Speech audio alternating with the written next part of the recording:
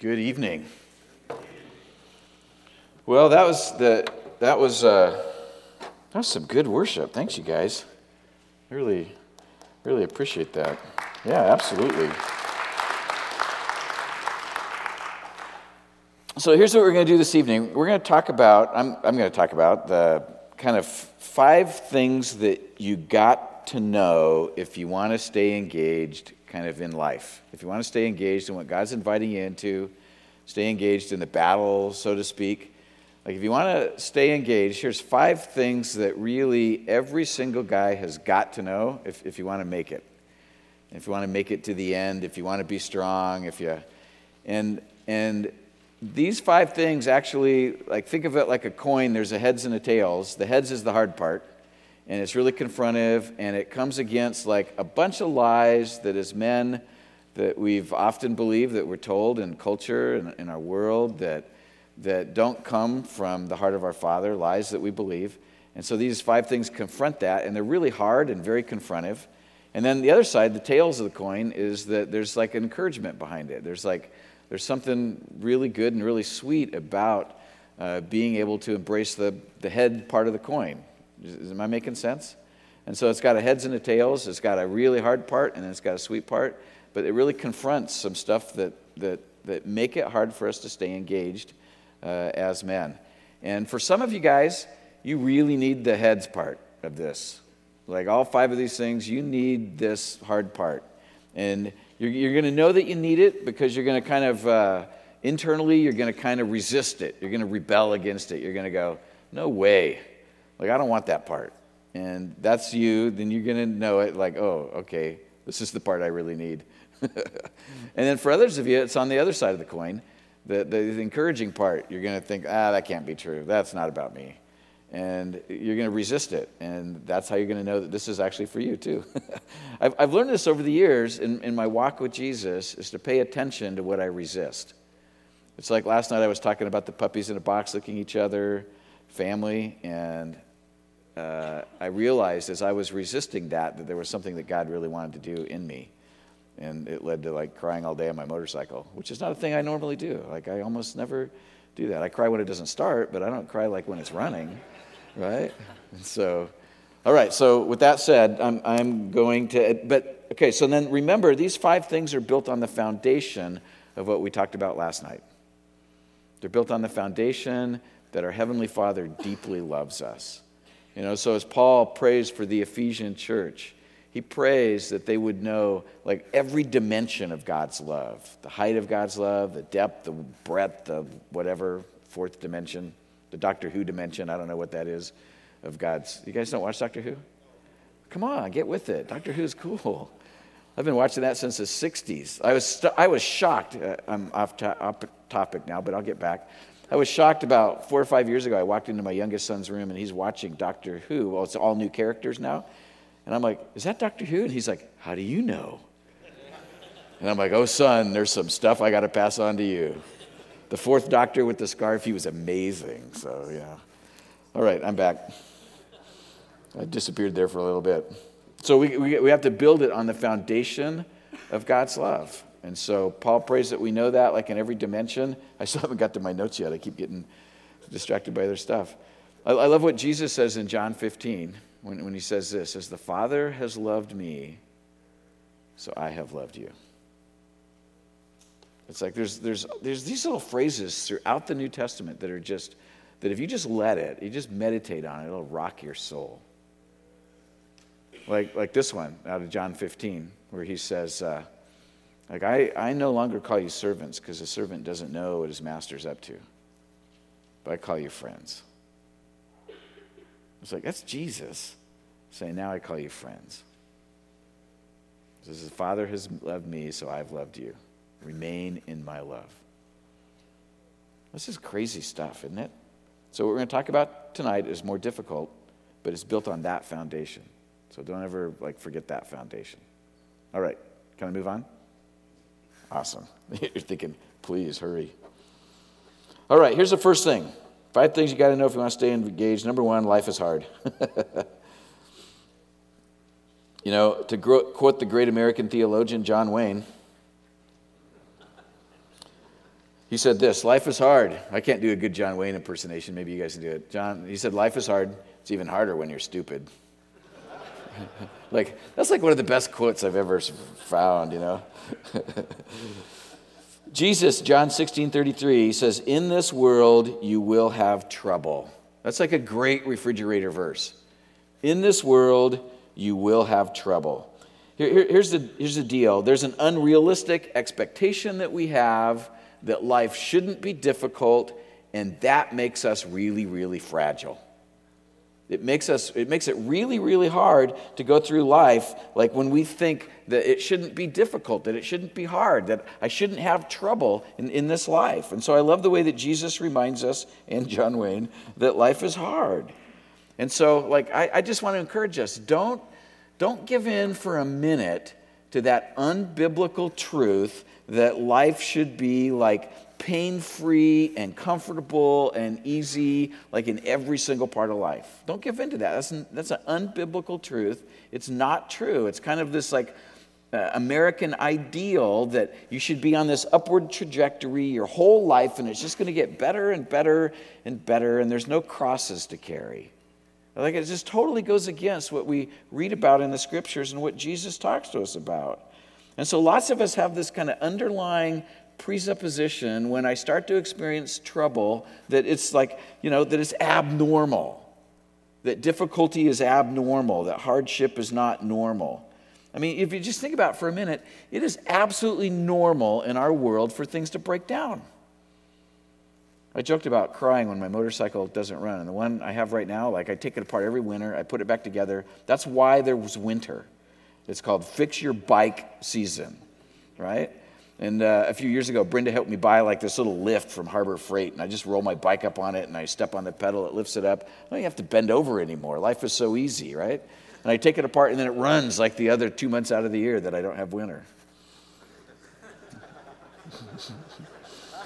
It's normal for equipment to break down.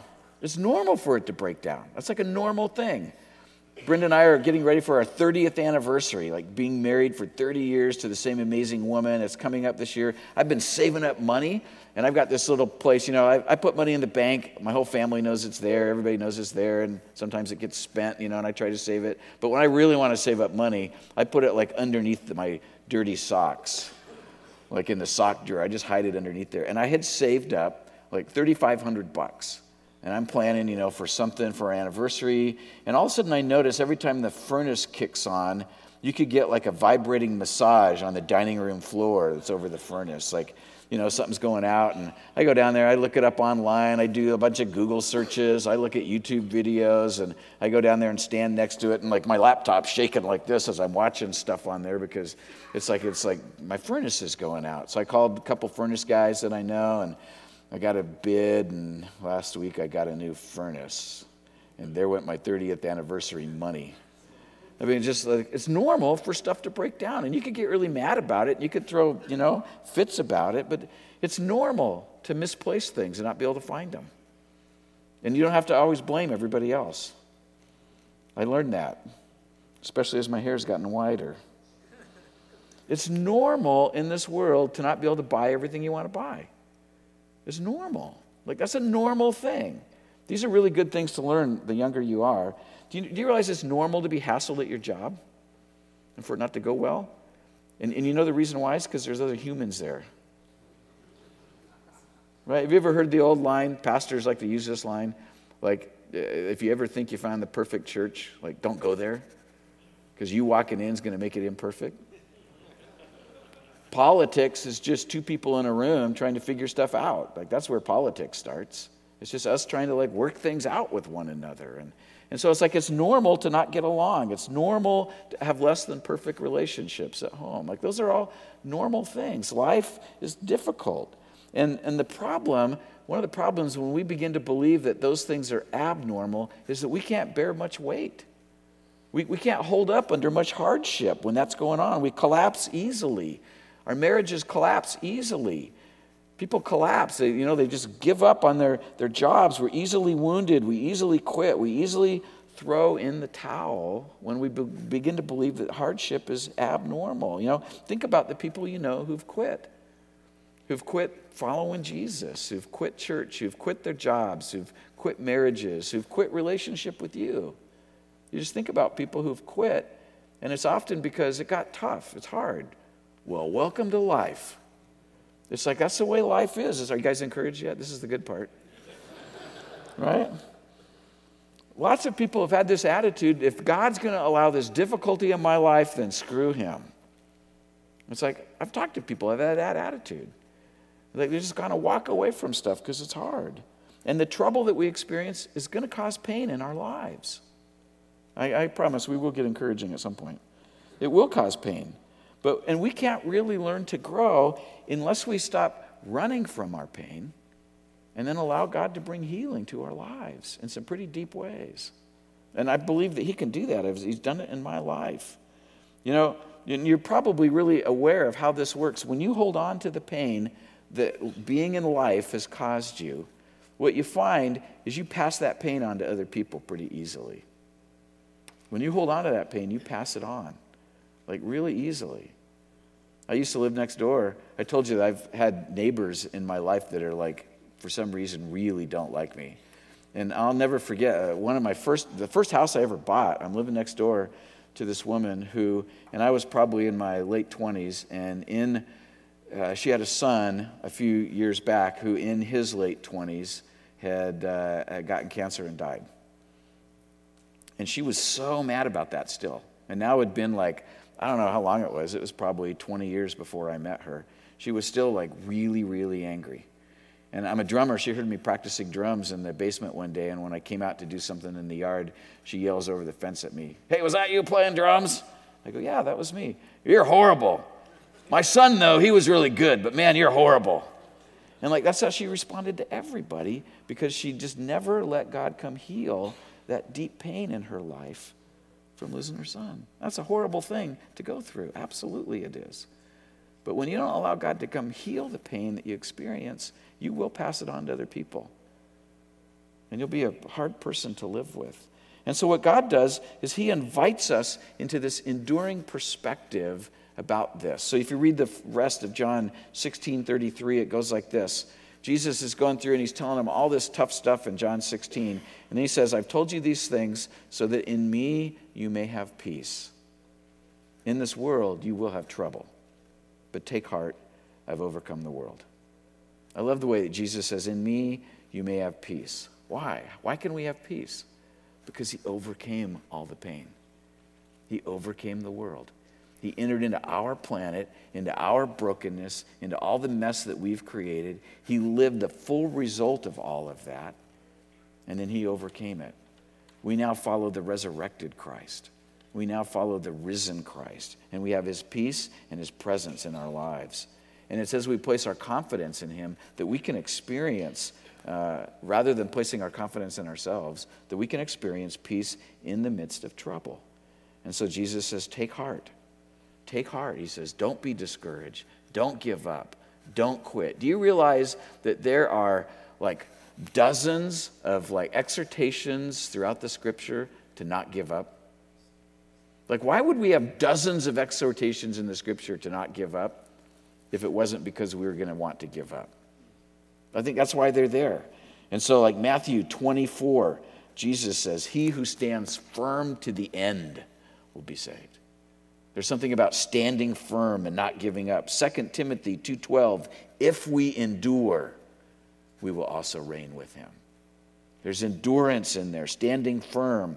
Hebrews 10, you need to persevere so that when you have done the will of God, you will receive what he has promised. I love this Revelation 1, verse 9. I, John, your brother and companion in the suffering and the kingdom and patient endurance that's ours in Jesus. This is John banished to the island of Patmos, right? And he's looking across like the sea, and you can picture like the 7 churches of Revelation, like they're all over there. And they're going through intense persecution. Like every pastor, every leader of those churches is being slaughtered. And John writes this, I, your brother and companion in the suffering and the kingdom and the patient endurance that's ours in Jesus. That's what he's passing on to us. Suffering, Kingdom of God, patient endurance. Or this 1 Peter, dear friends, do not be surprised at the fiery ordeal that has come upon you to test you, as though something strange were happening to you. But rejoice insomuch as you participate in the sufferings of Christ, so that you may be overjoyed when his glory is revealed. Like, we're invited into this thing. Life is hard. But Jesus says, in me, you might have peace. So take heart. Stand firm. I've overcome the world. That's the first thing you got to know if you want to make it to the end. Right? It's the first thing you got to know. Life is hard. Jesus is there. Second thing you got to know. These get more encouraging as we go along. You are not that important. Right? You're not that important. Our culture passes on to us an inflated view of our own importance. Have you guys seen the commercial recently of the father and the son? They're getting into the the minivan after the soccer season, and the kid's got a trophy that says, participant. He's got the trophy on there. Have you seen this commercial? And the dad rips that off and pulls out a Sharpie and says winner and gives it back to his son. It's like our culture passes on to this, this inflated view of how important we really are. A gathering recently, this is about 5 years ago, of American high school teachers reported it's very difficult to get students to write papers or do research on objective information. What they would much rather do is give their feeling about a subject. Their opinions are more important than the data or the information, right? All of a sudden, the information is not important anymore. It's how I feel about it, right?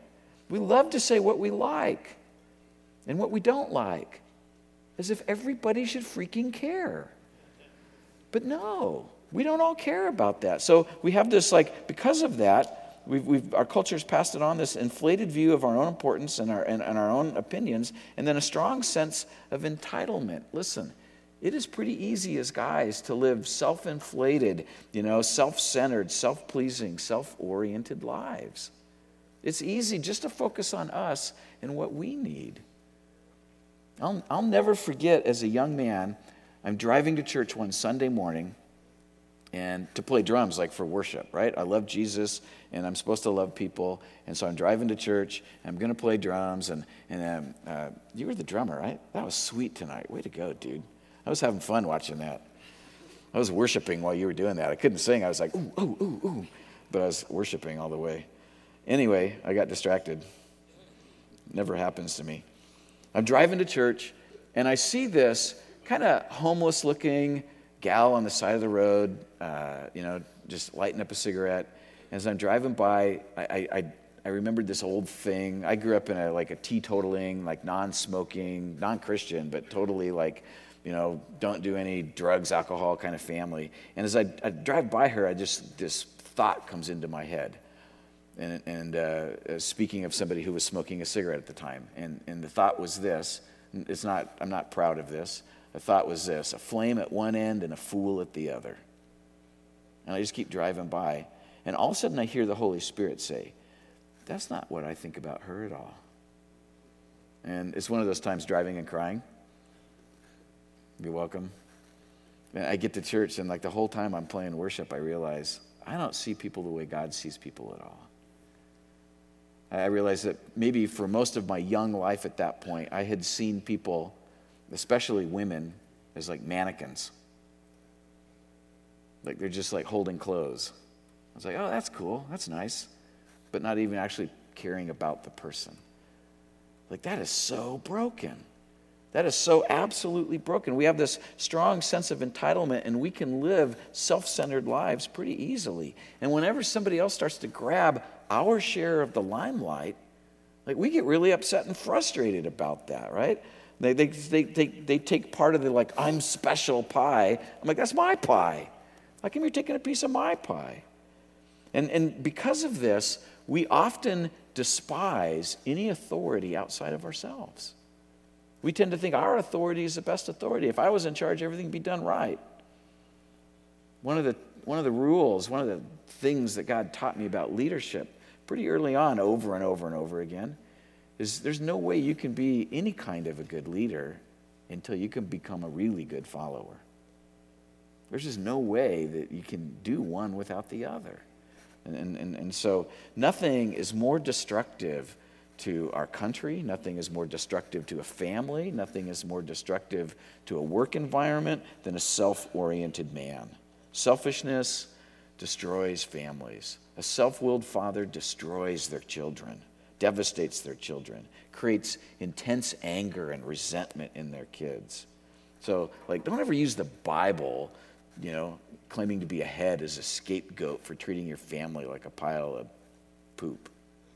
Just don't do that. That's not helpful at all.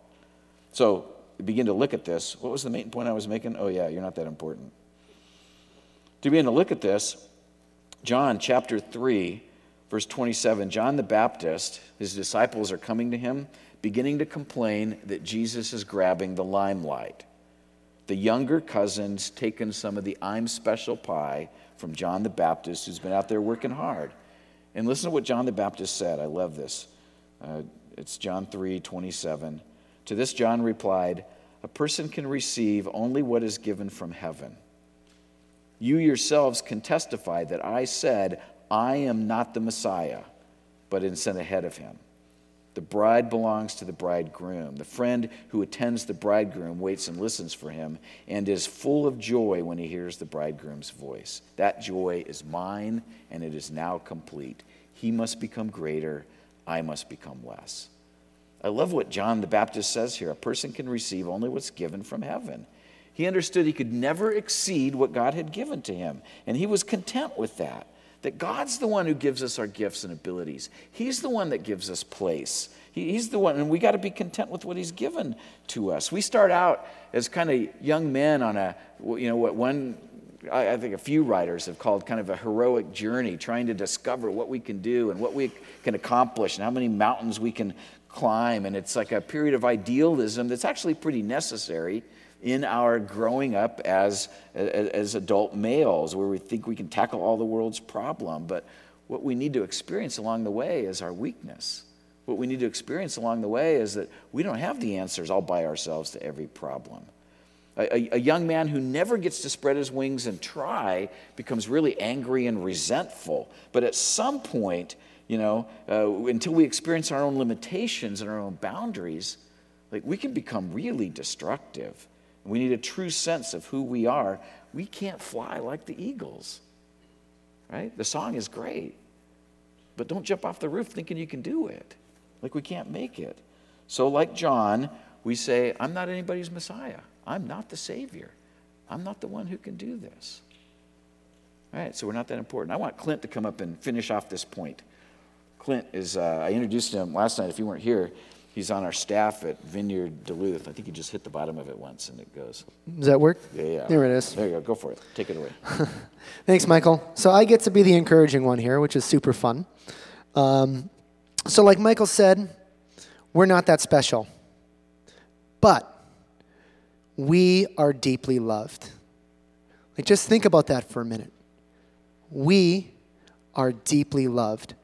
Now, I know that we know this, up here, but sometimes it's really hard to believe it and to feel it. And I know that Michael, he's asked me to share about this a little bit because God has been really working in me to try to make this, the fact that I am deeply loved, my identity. Because for most of my life, which I know a lot of you think is 15 years, but it's a little bit more. Being a deeply loved child of God has not been my identity. I get really wrapped up, and I have my whole life, in performance. I do a good job, I feel good. I do a bad job, I feel terrible. I'm sure a lot of you guys can relate. And doing a good job, it's not a bad thing. But when it becomes our identity, then it just gets crazy. I can remember when I was a private investigator, which was a crazy job. I was only as good as my last case. So I can remember tracking a lady into a different state, finding her where other investigators had failed, and I spent a couple days taking pictures and videotaping, and I had all this information, and I got to go back to my client and say, look what I did. Look how special, look how important I am, look how good I am. And I felt great. But the next case I worked, I lost the guy I was tailing within 5 minutes. 5 minutes. Didn't see him the rest of the weekend. And you know what? When I looked in the mirror after that, I saw the worst person in the world. I felt terrible.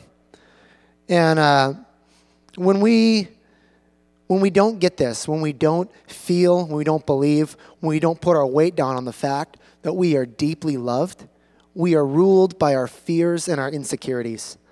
And that's just not what God has for us. That's not what he has for us as people, as men. There's so much more. Let's see, there's a couple of verses here. It says in Luke 10:20, do you not know that your name is written in heaven? And then in Matthew 10:30, and even the very hairs of your head are all numbered. Even the very hairs. Now, I love my wife. I don't know how many hairs are on her head. I could probably tell you how many are like on the sink and in the shower, and it's a lot. But I don't know the hairs on her head. But God, he knows us. He knows our successes and our failures. He knows our strengths and our shortcomings. He knows everything about us, and he loves us. He loves us in our public lives. He loves us in our private lives. He loves us all the time. Nothing we do can make him love us more, and nothing that we do can make him love us less. And now, this is easy to know up here. It's hard to believe in here, and it's hard to live a life like that. But if we did, what would life look like if we walked around knowing and just secure that our Heavenly Father loved us? We wouldn't be controlled by fear. We wouldn't be scared to have those hard conversations like with work colleagues. We wouldn't be scared to share the gospel. When something happened, when we failed, we wouldn't feel less about ourselves. We could still look in the mirror and say, you know what? I'm okay because I know I'm loved. And so it became very real for me about 6 months ago. My wife, Erin, she was having some ongoing health issues. So she went into the doctor, and they ran tests, got her checked out, and it turns out she needed surgery. Now, it wasn't a major surgery. It was just supposed to be a day-long thing, but it was still surgery. So we were telling family, we were telling friends, we got people praying for us. And quite a few of my really close friends, they came up to me, and they said, hey, Clint, how are you doing? Are you hanging in there? Like, are you experiencing Jesus in the midst of it? And, so like a good pastor, I lied to them. I said, yeah, I'm doing great. I'm fine. I'm experiencing peace. God is good. Glory be, all that stuff. But I was a wreck. I was a mess. I was scared. I was worried. And then I started, you guys ever play the what if game? That's one of my favorite games.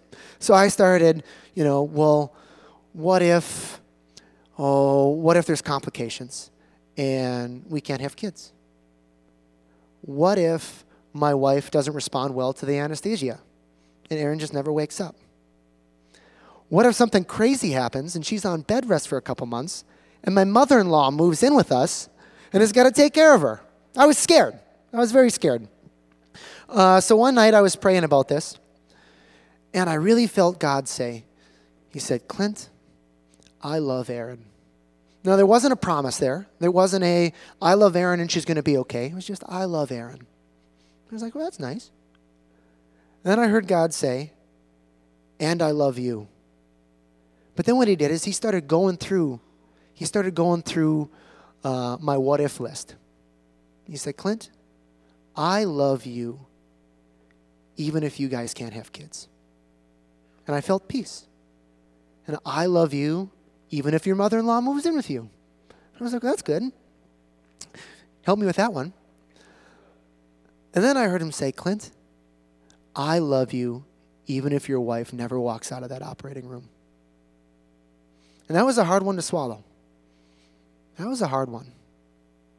But I remember the moment when I chose to believe that. When I said, okay, God, I choose to believe your word, that I'm deeply loved, that no matter what, you won't leave me, you'll always be with me. And I tell you what, that made all the difference in the world. Then I was really able to love my wife well. I was able to be there for her when she got scared going into surgery. I was able to love my crazy in-laws when they were freaking out in the operating room because there were complications. And we had to sit there for at least an hour longer with this receptionist who was about 90 years old and a total racist. It was just crazy. But I was able to be like the rock and keep everybody calm in that situation. So since then, I feel like God's really invited me into every aspect of my life to look and see if I'm walking that out, if I'm putting my weight down on, I am deeply loved. And because of that, like my life is just changing. I'm better able to relate to authority, knowing that no matter what, whether they approve of my work, whether I fall short, successes, failures, I'm still loved. I'm better able to get up in the snowy Minnesota mornings and shovel my neighbor's driveway because I know that I'm deeply loved and that God cares deeply for other people. Well, by the way, my wife, she's fine. Full recovery. So I feel like that's the invite for all of us tonight with this. Like, what would it look like if at our very core, we believed that we were truly loved? And if we put our weight down on it, like how would that affect every single area of our lives? Because really, as Michael's going to talk about, here's your softball, our lives aren't about us. Our lives aren't about us. And when we get this, when we know that we're deeply loved, we're able to better love and serve all the folks around us and really be a better representation of Christ to them. That's all I got, boss. Thank you. All right, so the first one was that life is hard. The second one was you're not that important. The third one was your life is not about you. 1 Corinthians 6, starting in verse 19, reads like this. Do you not know that your bodies are temples of the Holy Spirit who is in you, whom you have received from God? You are not your own. You were bought at a price. Therefore, honor God with your bodies. There's a book written a few years back by Donald Miller that's called A Million Miles in 1,000 Years. In that book, he's telling a story about him trying to learn how to tell his own story. And while he's editing a script for a movie about his life, somebody makes this point to him. He said to me that I was a tree in a story about a forest, and that it was arrogant of me to believe any differently. And he told me that the story of the forest is better than the story of the tree. You know, the truth is, for every single one of us, we want to be the main character, the central character in the story of our lives. In fact, beyond that, I think we want to be the main character in the story about everybody's life, right?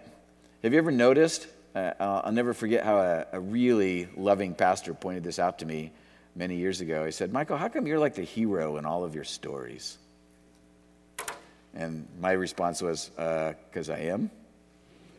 Wrong answer. You know, we have this really inflated view, and so it's life is not really about us. That what we've done when we do that is we've substituted a part for the whole thing. So we've substituted a part of the story for the whole story. Your story is part of a much bigger story.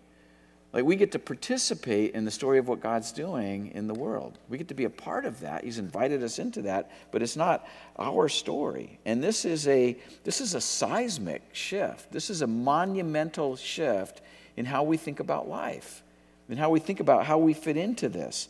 And none of us take this very easily. Thankfully, we have a really good mentor, Jesus, who in Mark 10:45 says, for even the Son of Man did not come to be served, but to serve, and to give his life as a ransom for many. This was the entire way that Jesus lived and left us as an example to live.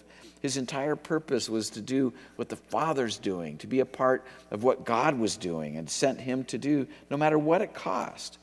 He was participating in what God's doing in the people of Israel. He was participating in what God's doing in your life and my life.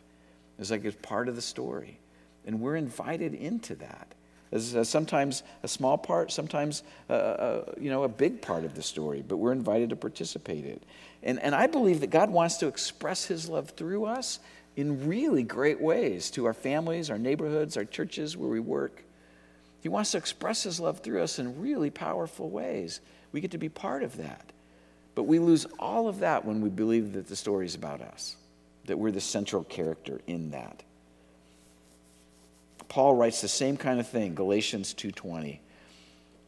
I live now, not my own life, but the life of Christ who lives in me. I live now, not my own life, but the life of Christ who lives in me. Paul, the Apostle Paul, writer of most of the New Testament, understood that there's no way that he could do what he was involved in.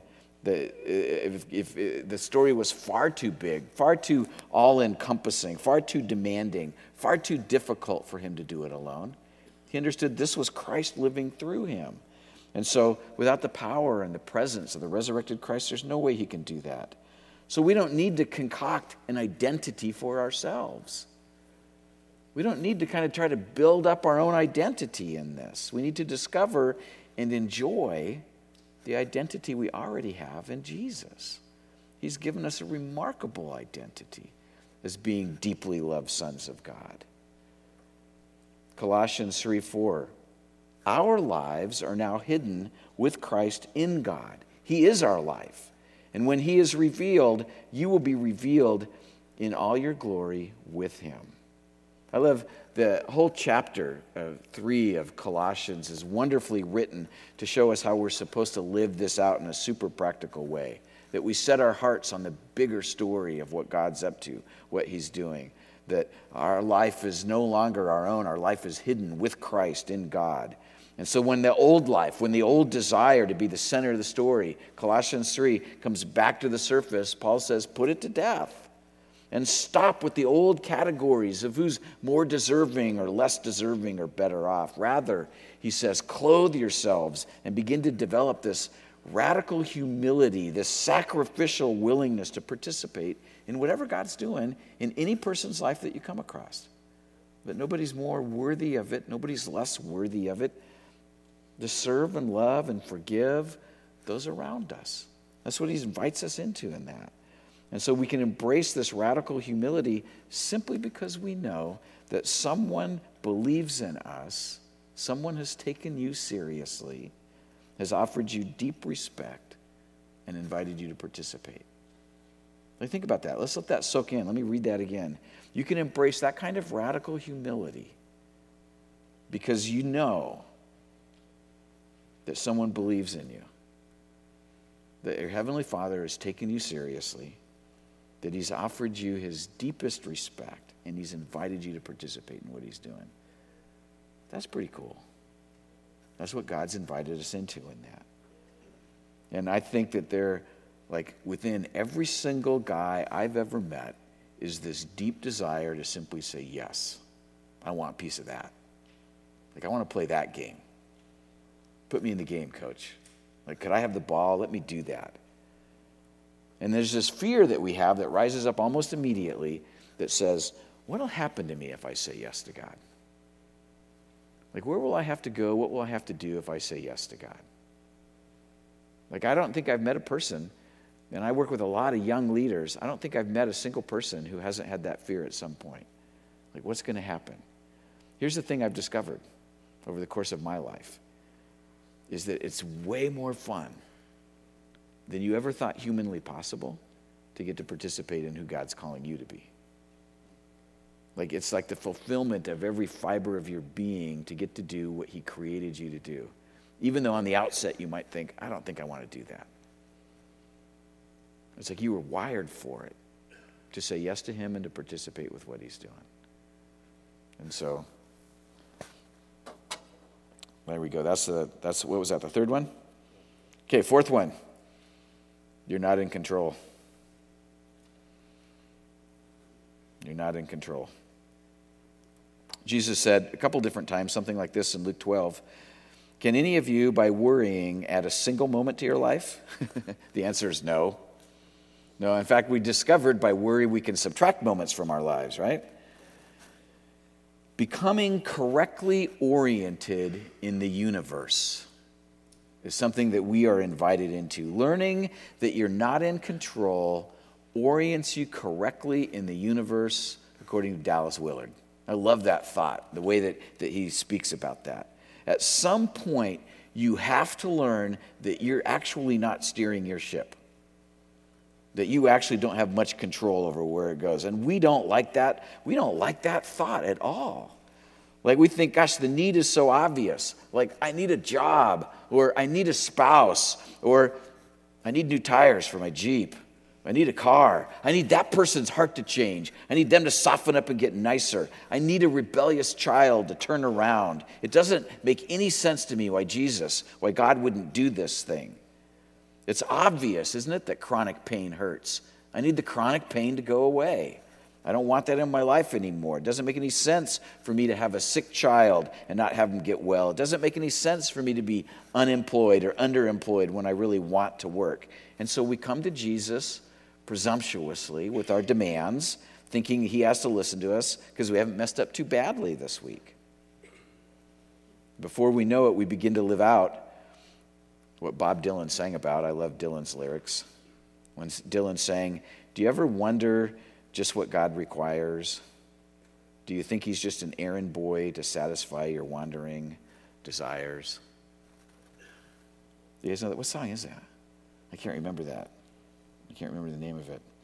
But the deal is, like, we're not in control, and he doesn't respond to us that way. Like, you've learned, right, that there are no secret formulas to the Christian life? That if you just do like this little formula, you just do it this kind of way, then God has to do what you want? Have you guys figured that out? You know, quite a few years ago, there was a little booklet that was like a huge hit, the Prayer of Jabez. And it was this great little prayer. It's like, I don't know, it's like this 4-word prayer hidden in the Old Testament. And what was interesting about it, and I think it's actually, like, I think almost any prayer is helpful. Like, oh, God, help. I think that's a good one. And oftentimes God shows up and he helps me. But it's not like this formula where if I just memorize this specific little prayer and I pray it every day, that all of a sudden God has to do what I want to do. He's not like a genie in the bottle. He's not like an errand boy, you know, like Dylan writes about. That he's not that way, that he never like slides over to the passenger seat and says, "Hey, Michael, why don't you take the wheel for a while?" Like, he just doesn't do that. That he's totally and completely in control, and we have all kinds of formulas that we've tried when we can't get God to do what we want him to do. I think I've discovered that there are 2 main ways that God matures us in our faith. And the first one is he allows us to experience pain, and the second one is he allows us to wait. 2 main ways that he controls or matures us in our faith. It's kind of like 2 main chisels that God uses to bring maturity to our lives. We look at pain and we say no. And we do everything we can to avoid it. We even begin to doubt God's existence because of it. There's a wonderful book called The Heavenly Man by Brother Yun, a Chinese follower of Jesus and pastor. And in there, he tells the story of being taken into prison because of his faith multiple times. In fact, at one point, beaten so his legs are like absolutely useless, black, shriveled up things. He'd been like electric shocked and beaten over and over and over again. And there's this really incredible story in there where at one point he feels like the Holy Spirit speaks to him and says, "Get up and walk out of the prison." And he hadn't used his legs for months. And he gets up and his legs work. And he walks over to the first door and he pushes it and it opens up. And he's thinking, oh my gosh, like, this isn't real. And he's walking right towards the guard to get to the next gate and to go through, and fully expecting to just be thrown to the ground and pummeled again. And the guard like doesn't even see him. And he eventually finds himself out on the street and he escapes prison. And when he's gone and spoke at churches in the West, they've said, "Man, we're so sorry that you had to go through something so hard." And you know what Brother Yun's response is? He said, "I'm so sorry that you haven't had to do that. Because the intimacy that I experienced with Jesus goes way beyond what those who don't suffer will ever experience." And so God allows us to experience pain. It matures our faith in some pretty powerful ways. I ask God to come heal the pain in my life and other people's life every time there's pain. And sometimes he comes and brings immediate healing. The kingdom comes, and it's awesome. And sometimes he says no. And he allows us to walk through that pain, and we have to dig in for deeper trust and deeper holding on to his love. And then sometimes he allows us to wait. Abram waited for decades for a son. Rachel waits for years to get pregnant. We see this all the time in the scriptures. The Israelites wait for centuries as slaves in Egypt for freedom. Anna and Simeon wait for their entire lives, till the end of their lives when they finally get to see the Messiah. The entire world waits for millennia for the Messiah to come back again. Like waiting is a normal part of this. And where it comes down to is this: are you willing to wait? Are we willing to trust that maybe God knows what's best? You know, having parented kids kind of growing up, like there's many times where it's like, for one reason or another, I had to say no and they had to wait. And now, as a guy with white beard, have you guys figured out that I've learned all my personal grooming tips from Danny? He's taught me everything I know about how to groom my face, man. He's a great mentor. You should get mentored by him. You know, what's the best for the person that you're praying for? Do you trust that God knows what's best and you don't have to manipulate stuff? Like, what's the best in every situation? What's the best for his kingdom? One of my prayers oftentimes is, Lord, help me to wait well. I want to wait well in this thing.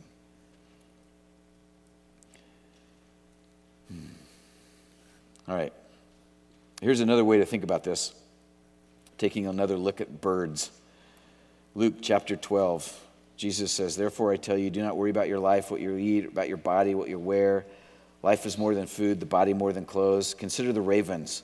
They do not sow or reap. They have no storeroom or barn, yet God feeds them. How much more valuable are you than the birds? Who of you, by worrying, can add a single hour to your life? Since you cannot do this very little thing, why do you worry about the rest? Here's the deal. I want to invite us to actually give up the project of trying to run our own lives and surrender to what God wants to do. That doesn't mean we just sit on the couch. No. That means we actively engage in everything that God puts in front of us. But there's something about just trying to run your own life the direction that you think it should go every step of the way that's incredibly exhausting, incredibly tiring, and it doesn't show that God's actually in control.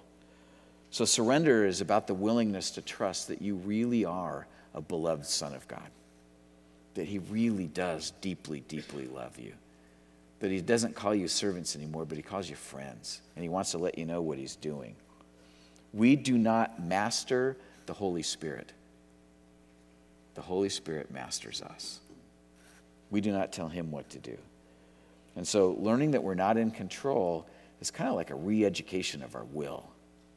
It's a re-education of what we think. You know, it's one of the spiritual disciplines that I like to phrase it this way. It's the practice of not getting your own way. Not getting your own way. Like, what would it look like for you? Just practice it for one day. Try not to force to get your own way in anything. Do you ever order a meal at a restaurant and it comes and it's not like quite what you wanted? Now, there's really good times to send that back and say, that's not what I wanted. But what if you just practice saying, you know what? This is what I got. I'm going to figure out how to enjoy it. Like, this is really good. It's especially good. Anybody married? What if you practice for like a week not getting your own way? Letting her get her way. Dude, I don't know. It might make it better. I don't know. Try it. Tell me, call me. Let me know how that worked. Right? And then the other thing about the birds is, so they're not in control, obviously, but they are some of like the hardest working citizens on our entire planet. Right? They work hard. They work hard for their meals. They don't just sit around, birds don't just sit around, if you ever watch them, or squirrels or like a lot of wildlife. They don't just sit around like with their mouths open, just like, I hope worm drops in there. Maybe like a pollen will float down from the tree and turn into seeds and like actually just hit me right in the mouth and it'll feed me. It's like, no. It's like you got to press into this stuff. You got to work hard at this. So, all right, here's the last one. You're going to die. This just keeps getting better and better. You're going to die. Jesus doesn't come back. You're going to die. Whoever finds their life will lose it, Matthew 10. And whoever loses their life for my sake will find it. There's an old Hindu saying, I love this. The surprise of surprises is that although everybody who has ever lived in this world has died, for some reason we think we won't. Right? Jesus actually invites us into premature death so that we can really live. Jesus invites us into death so that we can experience what life is really all about. One person wrote this, that you and I aren't ready to die until we've truly lived. And Jesus invites us to truly live. And he says the way to get there is to give up your own life. Following Jesus means giving up everything else so that we can really be liberated. And only then do we have the riches of heaven. This kingdom of God thing is completely upside down. It's completely topsy-turvy. That everything we think we know about life and fighting and trying to make life the way that we've been taught that it works, the Jesus thing is like upside down. Donald Kraybill wrote a wonderful little book called The Upside Down Kingdom.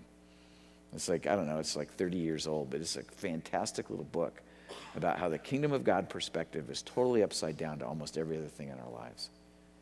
And I find it incredibly helpful. I find this stuff like really helpful for me. We are following the one who has defeated death. And so it's okay to pick up our cross and follow Jesus. It's okay to die a little bit every day to what we think we need. And I love this, Romans 8. I'm certain of this, that neither death nor life, nothing that exists, nothing still to come, not any power, not any height, not any depth, nor any created thing can ever come between us and what? The love of God. And so there's nothing to be afraid of. There's nothing to run from. You know what? Yes, we're going to die. But we've been given this inner guarantee, the promised Holy Spirit, that death isn't the final thing. So what are those 5 things that we got to know if we want to stay in the game? What was the first one? Yeah, life's hard. It's brutal. It's even harder when you're stupid.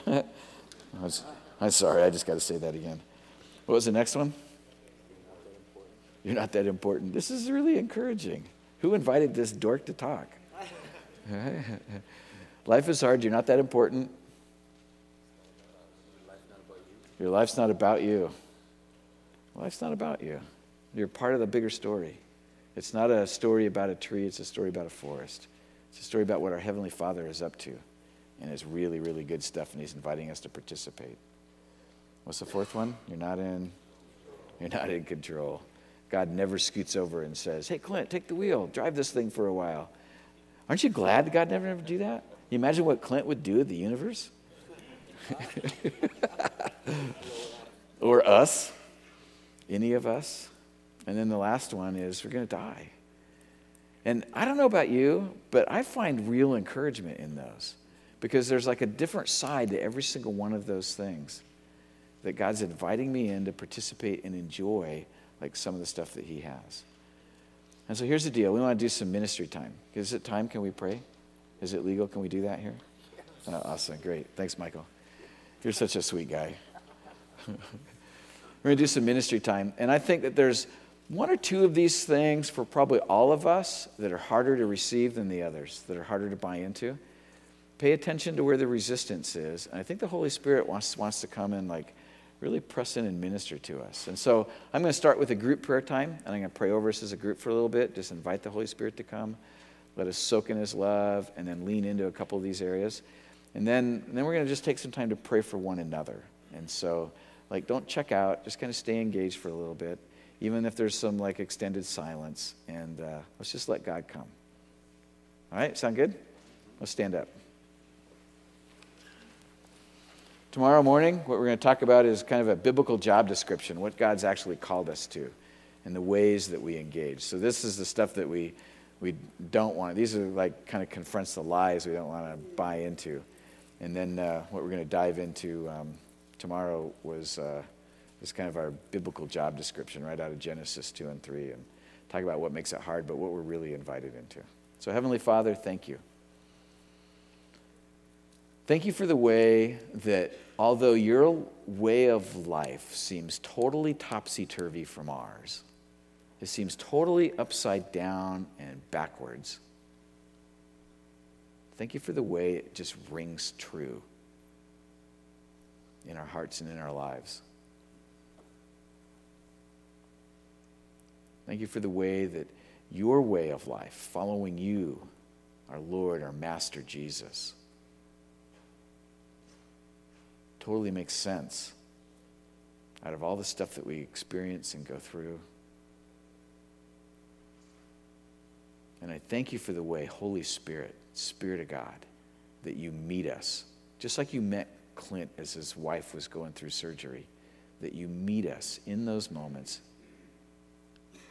and you lead us and you guide us and you give us exactly what we need. And so, Holy Spirit, would you come right now? Would you meet every single guy in the room?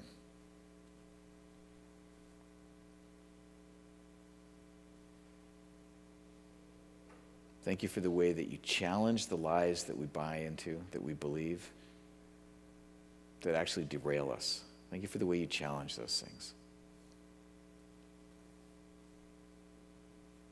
I just had this clear picture of railroad track. And for some of us, there's like huge logs on the railroad track. And our train is like either stopped or we're moving at it at such a speed that it's going to take us off the track. It's going to derail us completely. And the stuff that we were talking about tonight is like taking the logs off the track. It's taking them off the track. That if you allow God to, he will take them off the track and you'll be able to continue on. It will not derail you. And so, Father, I ask that you would, by your Spirit, would you confront those things in us that actually threaten to derail us, that wipe us out. Whether it's inflated view of ourselves, whether it's us always being the hero, whether it's this idea that life shouldn't be difficult, it shouldn't be hard. Just running from difficulty.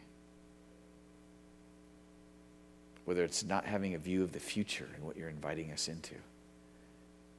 Whatever the thing is, Lord, would you just speak to every single one of us here? Let's come, Lord. Put your finger on that thing, that log.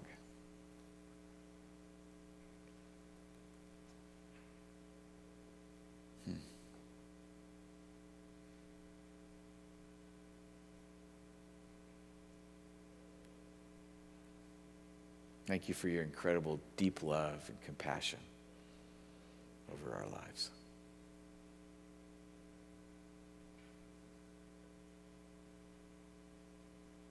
For the way that you meet us in the difficulties of our lives, that you're right there.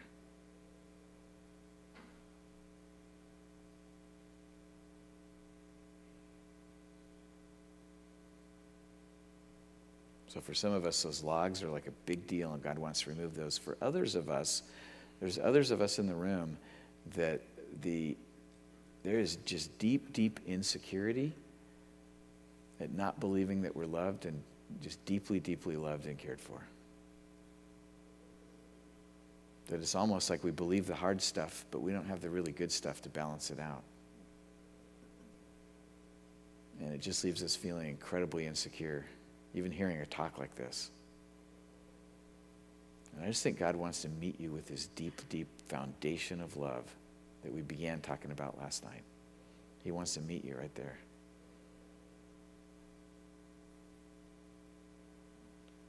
And your argument that pops up in your head is, yeah, it doesn't really apply to me.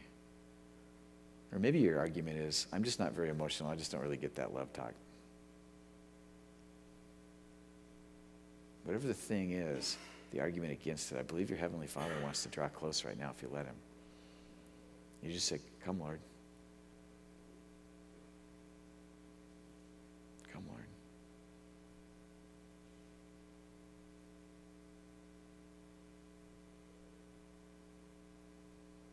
Just come, Holy Spirit.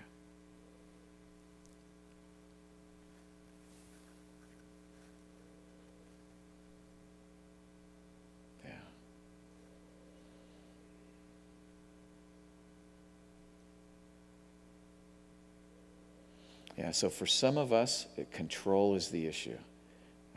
We've been like control freaks.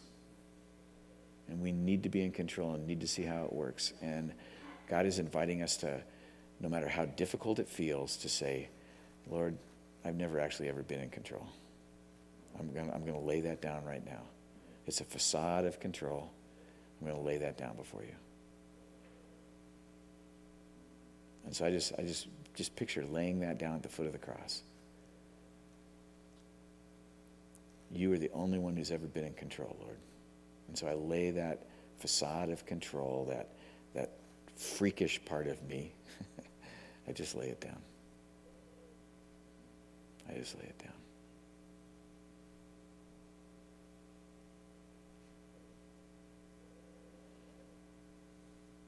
So there's the control issue. For others, the other word I keep hearing is abandonment. That for some of us in the room, it's like we really, for one reason or another, either just the way we've been brought up, or not having a dad in our life, or not having parents we could count on, or whatever the thing happens to be, that we just feel like we feel like we've been abandoned, and it leaves us like always fighting, always having to have things looking a certain way. That we just feel alone, just completely alone. And I believe your Heavenly Father just wants to come really close in that right now. And you don't have to identify yourself to me, but just identify yourself to God. Just say, Lord, that's me. Like that abandonment thing really runs true. I don't feel like I can count on anything or anybody else. And it leads me to believe those lies.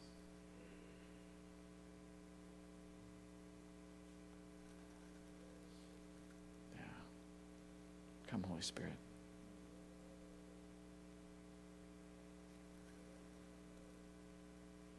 Release your presence, release your power even more.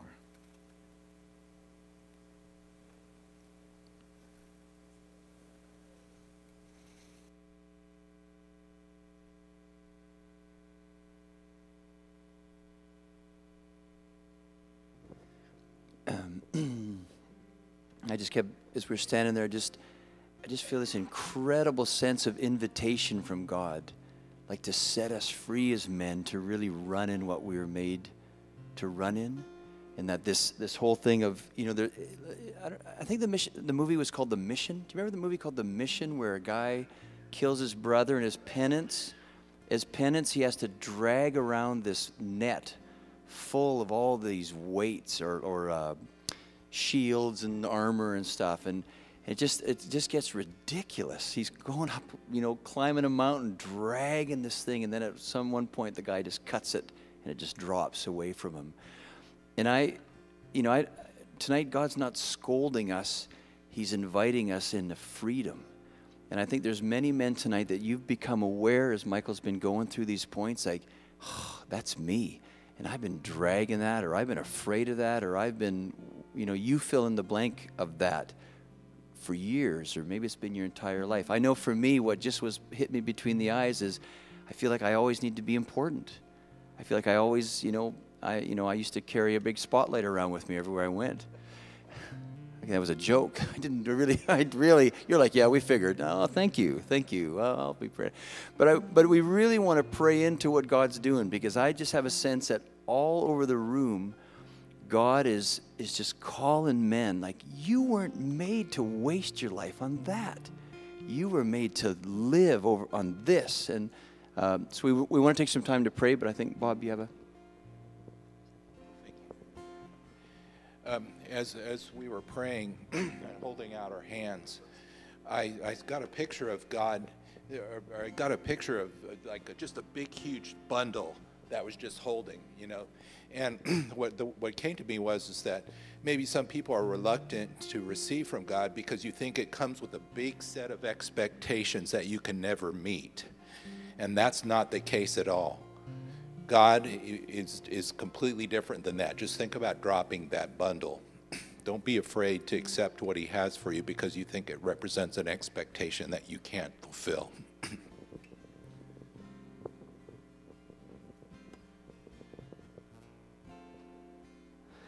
And one of the things I feel like there are some people who have been waiting, and you're having trouble experiencing God in the waiting. I feel like it has a lot to do with all like chronic health issues that just won't go away, and you're looking forward to when you're on the other side of that. And I feel like God really, really wants you to experience him in this waiting period, much like Michael had talked about experiencing and waiting in pain. So I feel like God just wants to open your eyes about how he's always been there, about how he always will be. So let's do this. If you want prayer, come on up front. I'm just going to do it that way, and let's just see what happens. And if you're like a small group leader, you kind of normally pray for people, then after people get up here and we know kind of who to pray for, then come on up and help us pray. But I think there's a bunch of stuff that God wants to do, so here's the deal. He's offering the invite, and he's offering some real freedom, as Michael mentioned. And so if you want a piece of that, then come on up here and let's get some prayer.